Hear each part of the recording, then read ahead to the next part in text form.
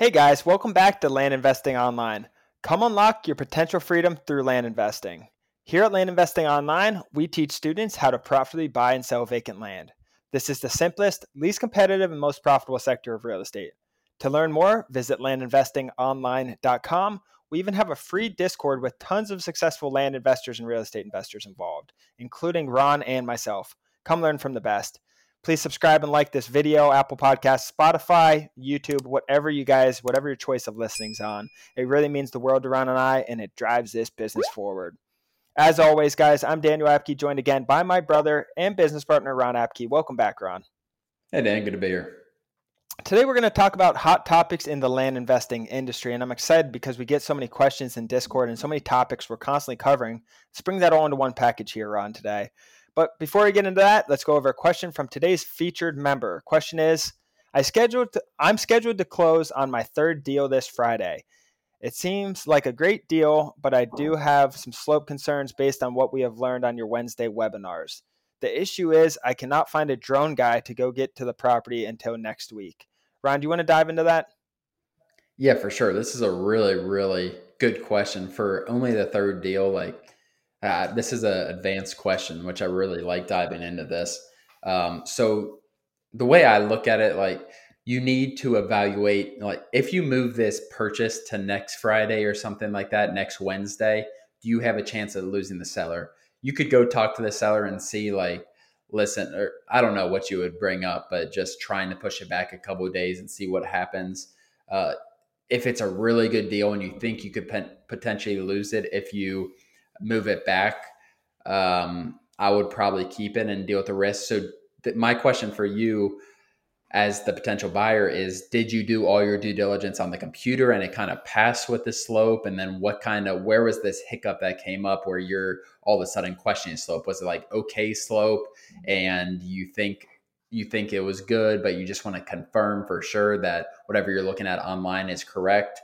But another way I'm going to look at it is, what's the worst case scenario? So is the worst case scenario, if it's bad slope and worse than what you thought, is it you're going to lose $10,000? Because that's a little scary. Is it you're going to break even? Is it that you're going to make 5 or 10,000?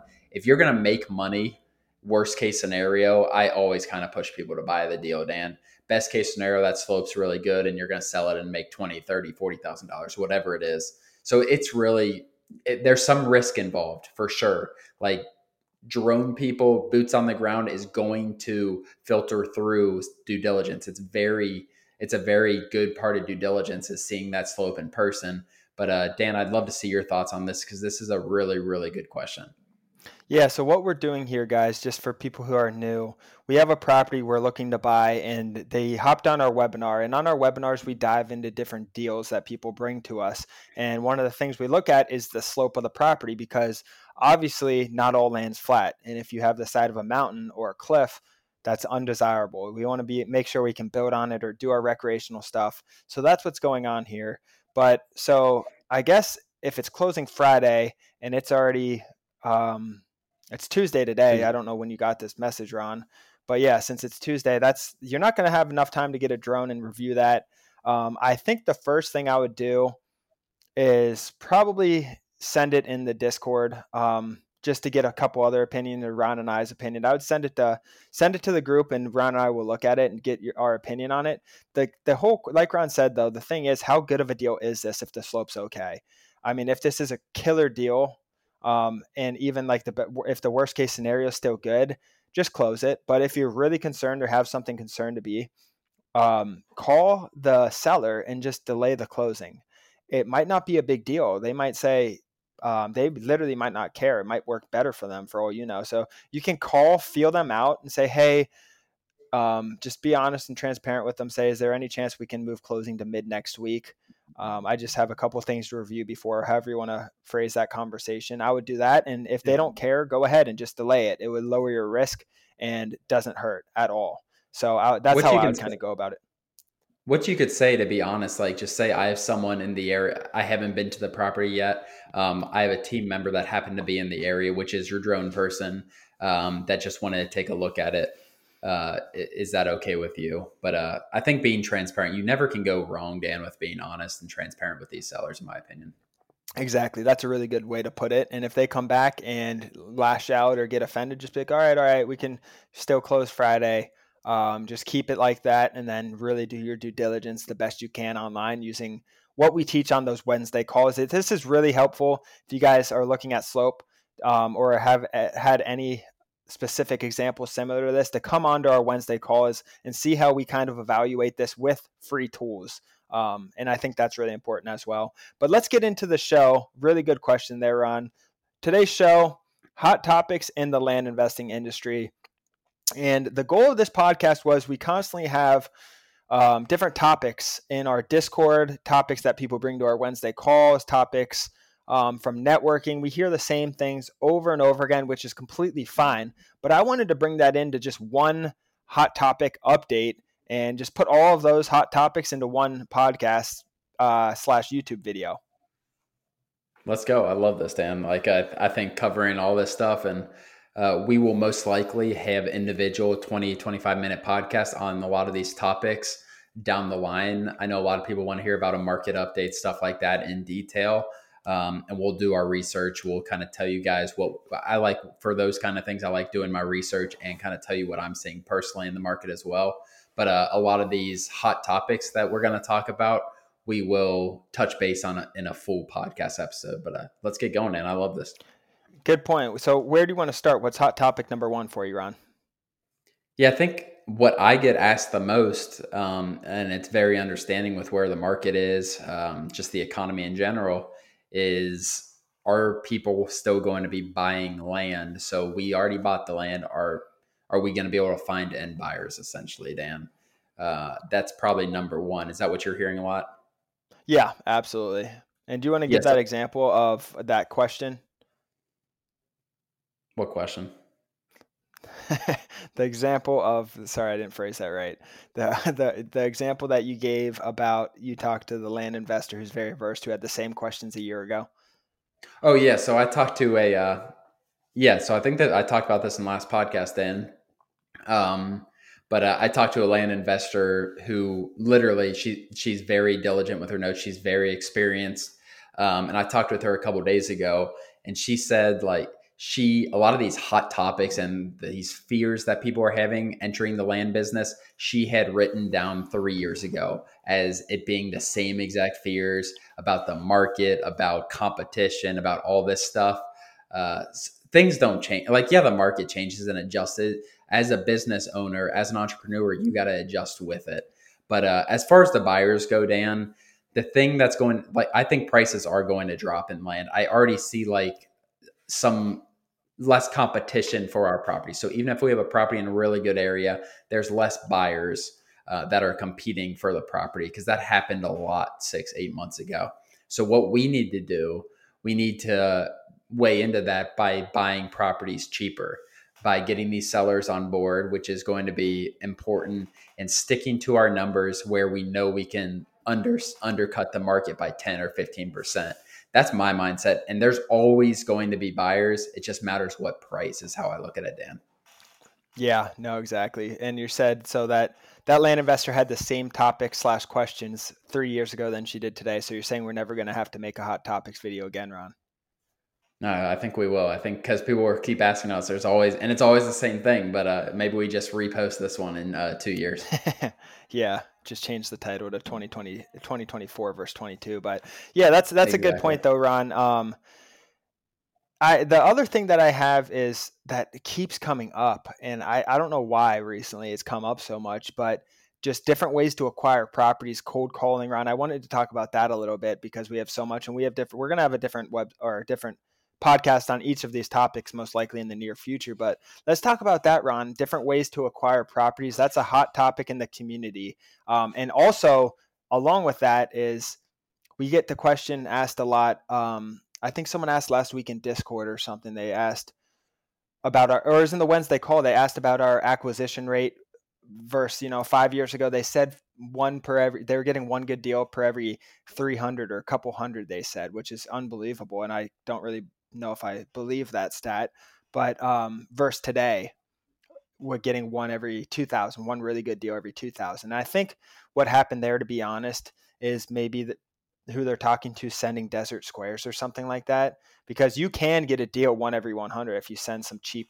dumpy properties out in the middle of the desert. But we're sending, our average profit margin is over $20,000. Our average sale price is over 50,000 now. So it's like the acquisition rate goes down the higher spread you go, right? You're going to get less acquisitions off $1 million versus 50,000 versus 1,000 in the Desert Squares. You know what I mean? So I can get down to that 200 acquisition rate if you want me to. They're just not going to be pretty returns, you know? Mm-hmm. Yeah. So where'd you start that conversation with, Dan? Yeah, I took it kind of, I said different ways to Different acquire. the different ways to acquire. Yeah, I mean, the thing is, like, it was very hot in our community probably 6 to 8 weeks ago, and I don't see anything from a lot of those people, to be 100% honest. Um, I don't want to say they're not acquiring property, but I kind of think that in the back of my head.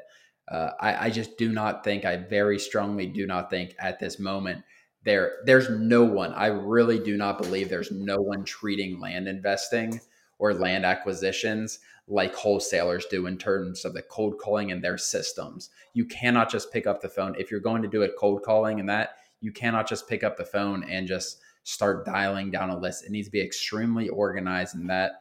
You're going to get a bunch of people who are interested, but I don't think there's anyone treating it like that. I think there is a gap in the market there, Daniel, because there's a lot of sellers who might just throw away your mail, that you might not get to the negotiation process.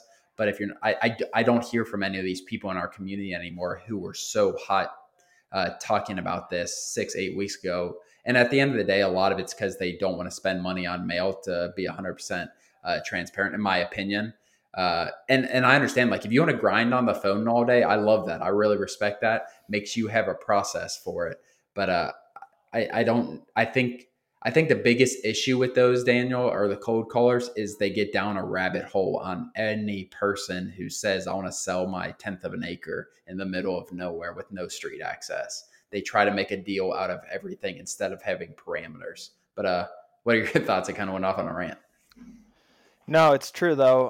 I do think I think it's good to diversify your acquisition methods, definitely, whether it's cold calling or different types of mail, maybe more luxury mailing in proven markets that you've done. Maybe, what was another one, Ron? So texting campaigns, things like that. I think it's really good, but I can't be the only thing you're doing. Like our acquisition rate, I say this number all the time.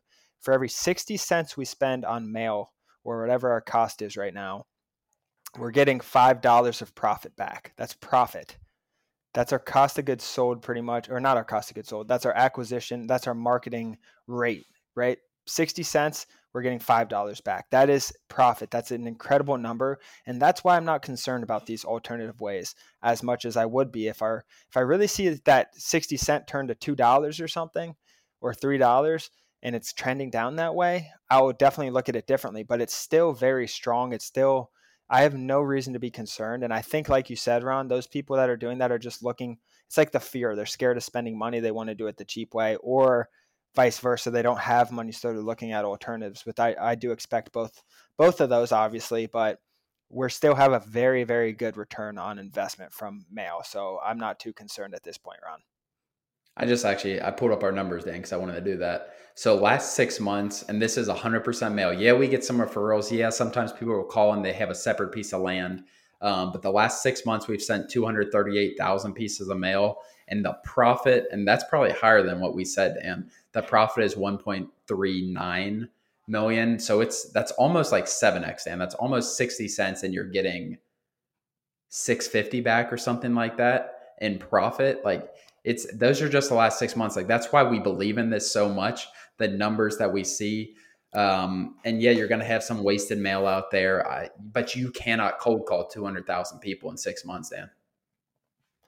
So we have $1.39 million of profit in the last 6 months for how many mailers, Ron? 200,000? 238. So if I'll actually do this mouth while we're on here. We weren't planning on going here, but I'm going to do it. This is good because I've been saying 238,000. $5. You're making me sound better So now. this is 5.4x. So 5.4 times.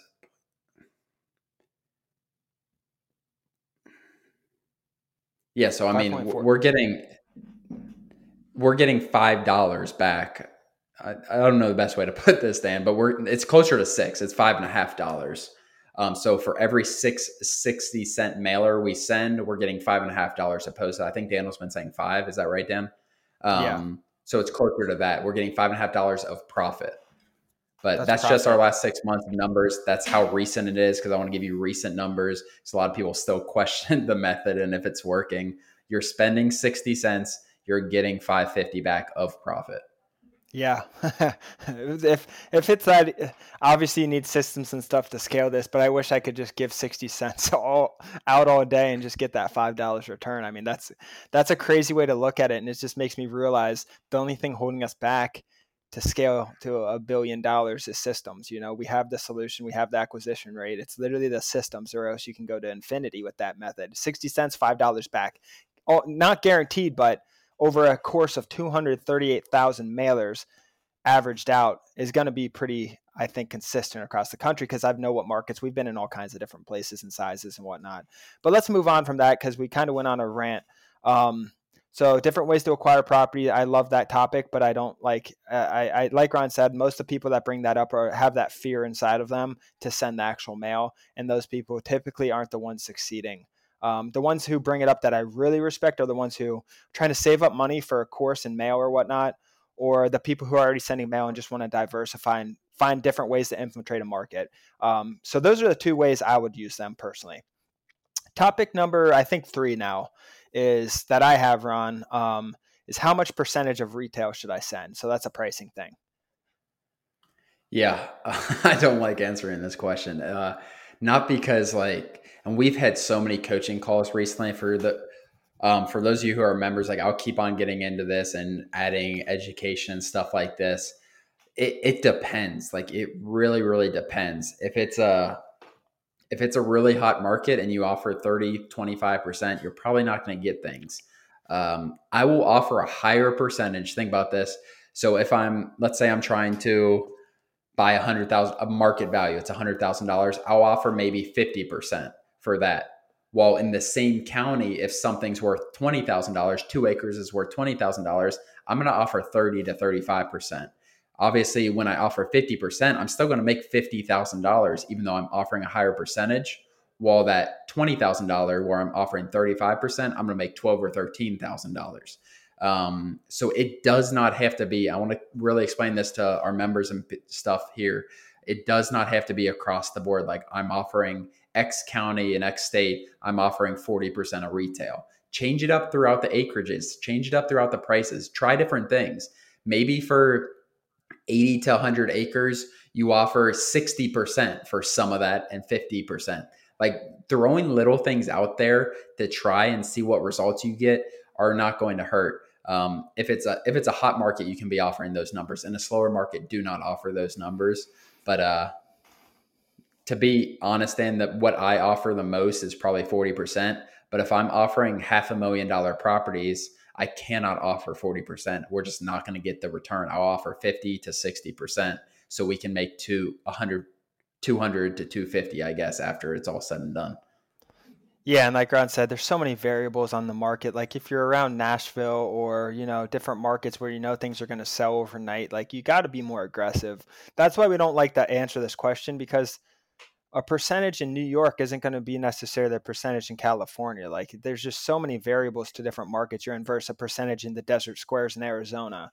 It's just there's too much that goes into it. Everyone asks that question, what's everyone offering? It depends. First off, the price depends, the area depends, the heat of the market depends. And still, if you have all those answers, there's no right or wrong answer. You never know what's going to work or not. You can only know after, really, to be honest with you. So I think you answered that And really well. and that that percentage or whatever you want to call it only matters if your market value is correct. If your market value Exactly. is wrong, like that doesn't matter at all. If you use crap data from Zillow, that's not a real data point. It is going to really throw off your market value. So at the end of the day, if you don't have your data correct, none of that matters at all. But let's move on, Dan. Yeah, that percentage doesn't matter at all if your retail is not accurate. Like Ron said, that's I bet you 90% of the people out there retail is way off, to be honest, maybe even more than that. Like focus on getting your retail right, because if you're basing 40% off, if 40% off $1 million property is $400,000, and you have your retail wrong, and the retail was 1.5 million, what's 1.5 times 0.4 is 600,000. That's $200,000 difference, that offer letter is. So I would focus more on your retail, making sure your pricing is actually right versus what percentage to offer. What's the next one, Ron? What you got? I'm trying to think. You put me on a spot there. I didn't know if you had. I have more. I didn't know if you had anything else, because I know I said the last No, one. You that I said the had first that one. written down because that was. I don't mind you guys asking that question. It's a normal question for sure. And coaching members, I get really deep into that pricing thing just to be transparent.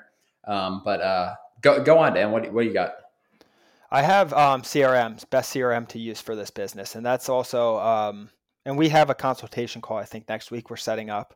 Also, a really good topic. Also, something we're looking at. Also, something we don't really know. We don't have all the answers. I would love to know what the best CRM in the world is for this business. It's just that answer doesn't exist. Like there's no real way to find out unless you use all of them. So we only have a little bit of consultation approach, I guess, to this what we've seen, Ron. Yeah, it's so we currently are pretty much Airtable, Zapier, and some other automations that form together. And we're currently looking for alternative options. One thing when choosing a CRM, you can start as basic, like it's not that difficult. Once you get as deep into CRM, like us transferring from Airtable to something else is going to be hundreds of hours of work, in my opinion, Dan, between me putting together a system, you kind of analyzing, seeing if it's working correctly. Our VA, obviously data entry, a lot of stuff. Like it is a ton of work. At the beginning, if you're using Airtable free trial and you do 5, 10, 15 deals on there, and then you're like, this isn't going to be able to scale, that's fine. Like it's not a big deal changing over. But once you get to a certain point, it becomes a real, like it's a huge project to change CRMs, but it's something that you need to invest in. And it's something that we are really looking at strongly right now. But to choose a CRM, I think the biggest thing, Dan, is how big do you want this to go? Yeah. Like when we chose Airtable, I think it was me and you, and we probably had a VA or something like that. And it was just like, yeah, this works. Like I don't see any hiccups. And then as you hire, as you do more deals, as you're doing more deal funding, as you're getting funding for more deals, like all this stuff like comes into play. And it's like, is it collecting the data well enough? And can we extract data from it easy enough? And then is it connecting? Are the systems connecting? And that's where Airtable for me has been a big struggle these last 6 to 8 weeks as we've really grown and hired out a lot of roles. Yeah, it's a good solution at first, I think, and it's not too hard to set up. But like we said, once you advance your CRM from pen and paper, let's say that's a CRM, your pen and paper, your notebook, to Google Drive or Google Docs, to Airtable.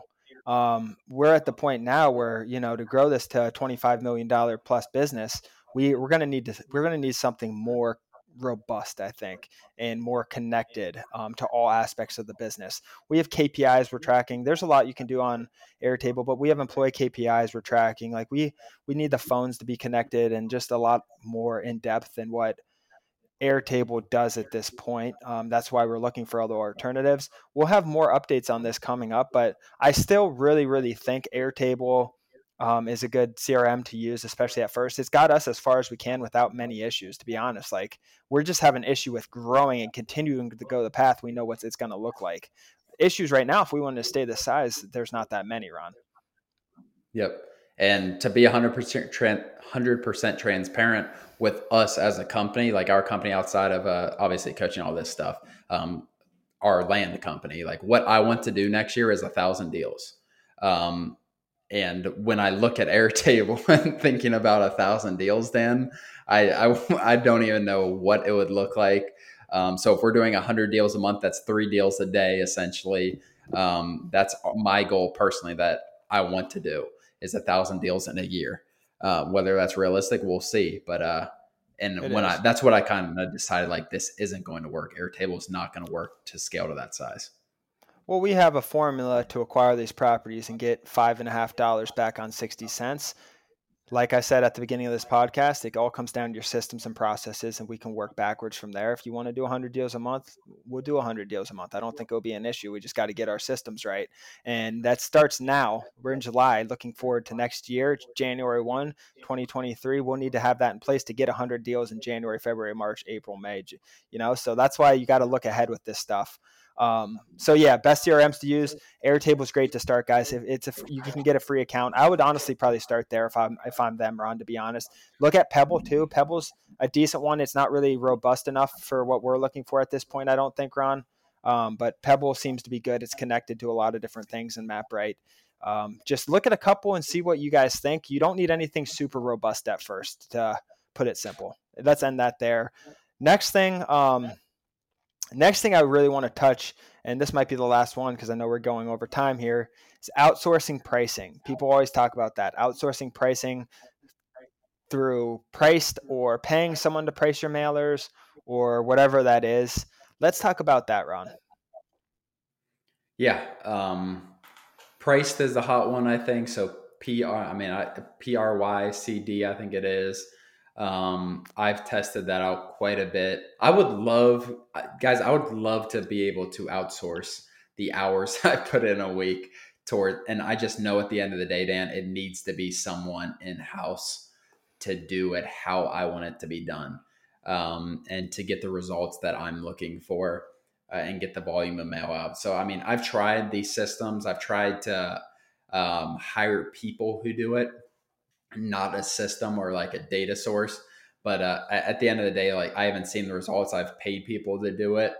But it's not in-house people that I can control with what their process is and how they look at things. So that's my mindset on it, Dan. I don't think anything out there can really replace you doing something unless you are actually the one training and doing it. Because everyone has their own systems. What I do has gives us the results that we look for. And someone else doing it might get completely different results and be good in a different way. But I know what kind of land we're looking for. So that's how I kind of look at it, Dan. Yeah, and I think price can be something like that, can be a tool you use, but the major issue we had is in these counties. You guys see, if you guys are in land investing, you see these counties with little data, or the data is so much different in different zip codes. And I don't know how priced actually zip code prices and all that. I think they do, but they're not good at removing outliers, from what I remember. So if you have only 3 sold properties, it's going to average those out, and one might be a bad property or one might be a really good property, lakefront type of thing, and there's no way to really see that. So in our course, what Ron does, he has an advanced module where he actually hand picks and goes through different comps and sees good comps, finds really good comps that's going to be similar to the land we're acquiring, and goes through those in the specific zip codes and areas, and looks how long did they take to sell on the market, how long were they sitting there for. And if it's priced accordingly at what we think, if 5 acres is priced at $30,000 and it sold in 5 days, and that was last month, and it's in that area, it's an average piece of land, that's a huge ding, ding, ding. That's what around the price is going to be there roughly. If that just sold there, it was listed and sold for asking price or whatever it was, that's such a big, we always say to our coaching members, Ron, we'd take 2 to 3 really, really good comps over, 20, just throw all the comps out there, because we see how many bad comps are on Zillow and Redfin and Landwatch and all that. Yeah, exactly. Yeah, take it for what it is. You probably won't get the exact same results. You'll probably get some results. I don't know. But we've tried them all, guys, to be honest with you. And that's what I teach. Like I teach the way that I think is the most effective. But go for it and try. If you have something else, or if you have someone who can do it for you and you have some kind of partnership, great, do it. It's a great thing to be able to outsource. I want to eventually, but up to this point, we haven't been able to. But yeah, that's all I have really on that, Dan. Yeah, pricing's tough. It takes time. Don't get too frustrated. Just keep looking. Watch that advanced module. I'm telling you, we get on coaching calls, and the amount that we're tweaking their pricing and helping them really adjust is crazy. And crazy in a good way. Like I think back to when we first started, how many struggles we had with pricing mailers. And it's just something that you're continuing to always work on. It's never going to be perfect. You always just got to continue to work. You're going to make mistakes along the way.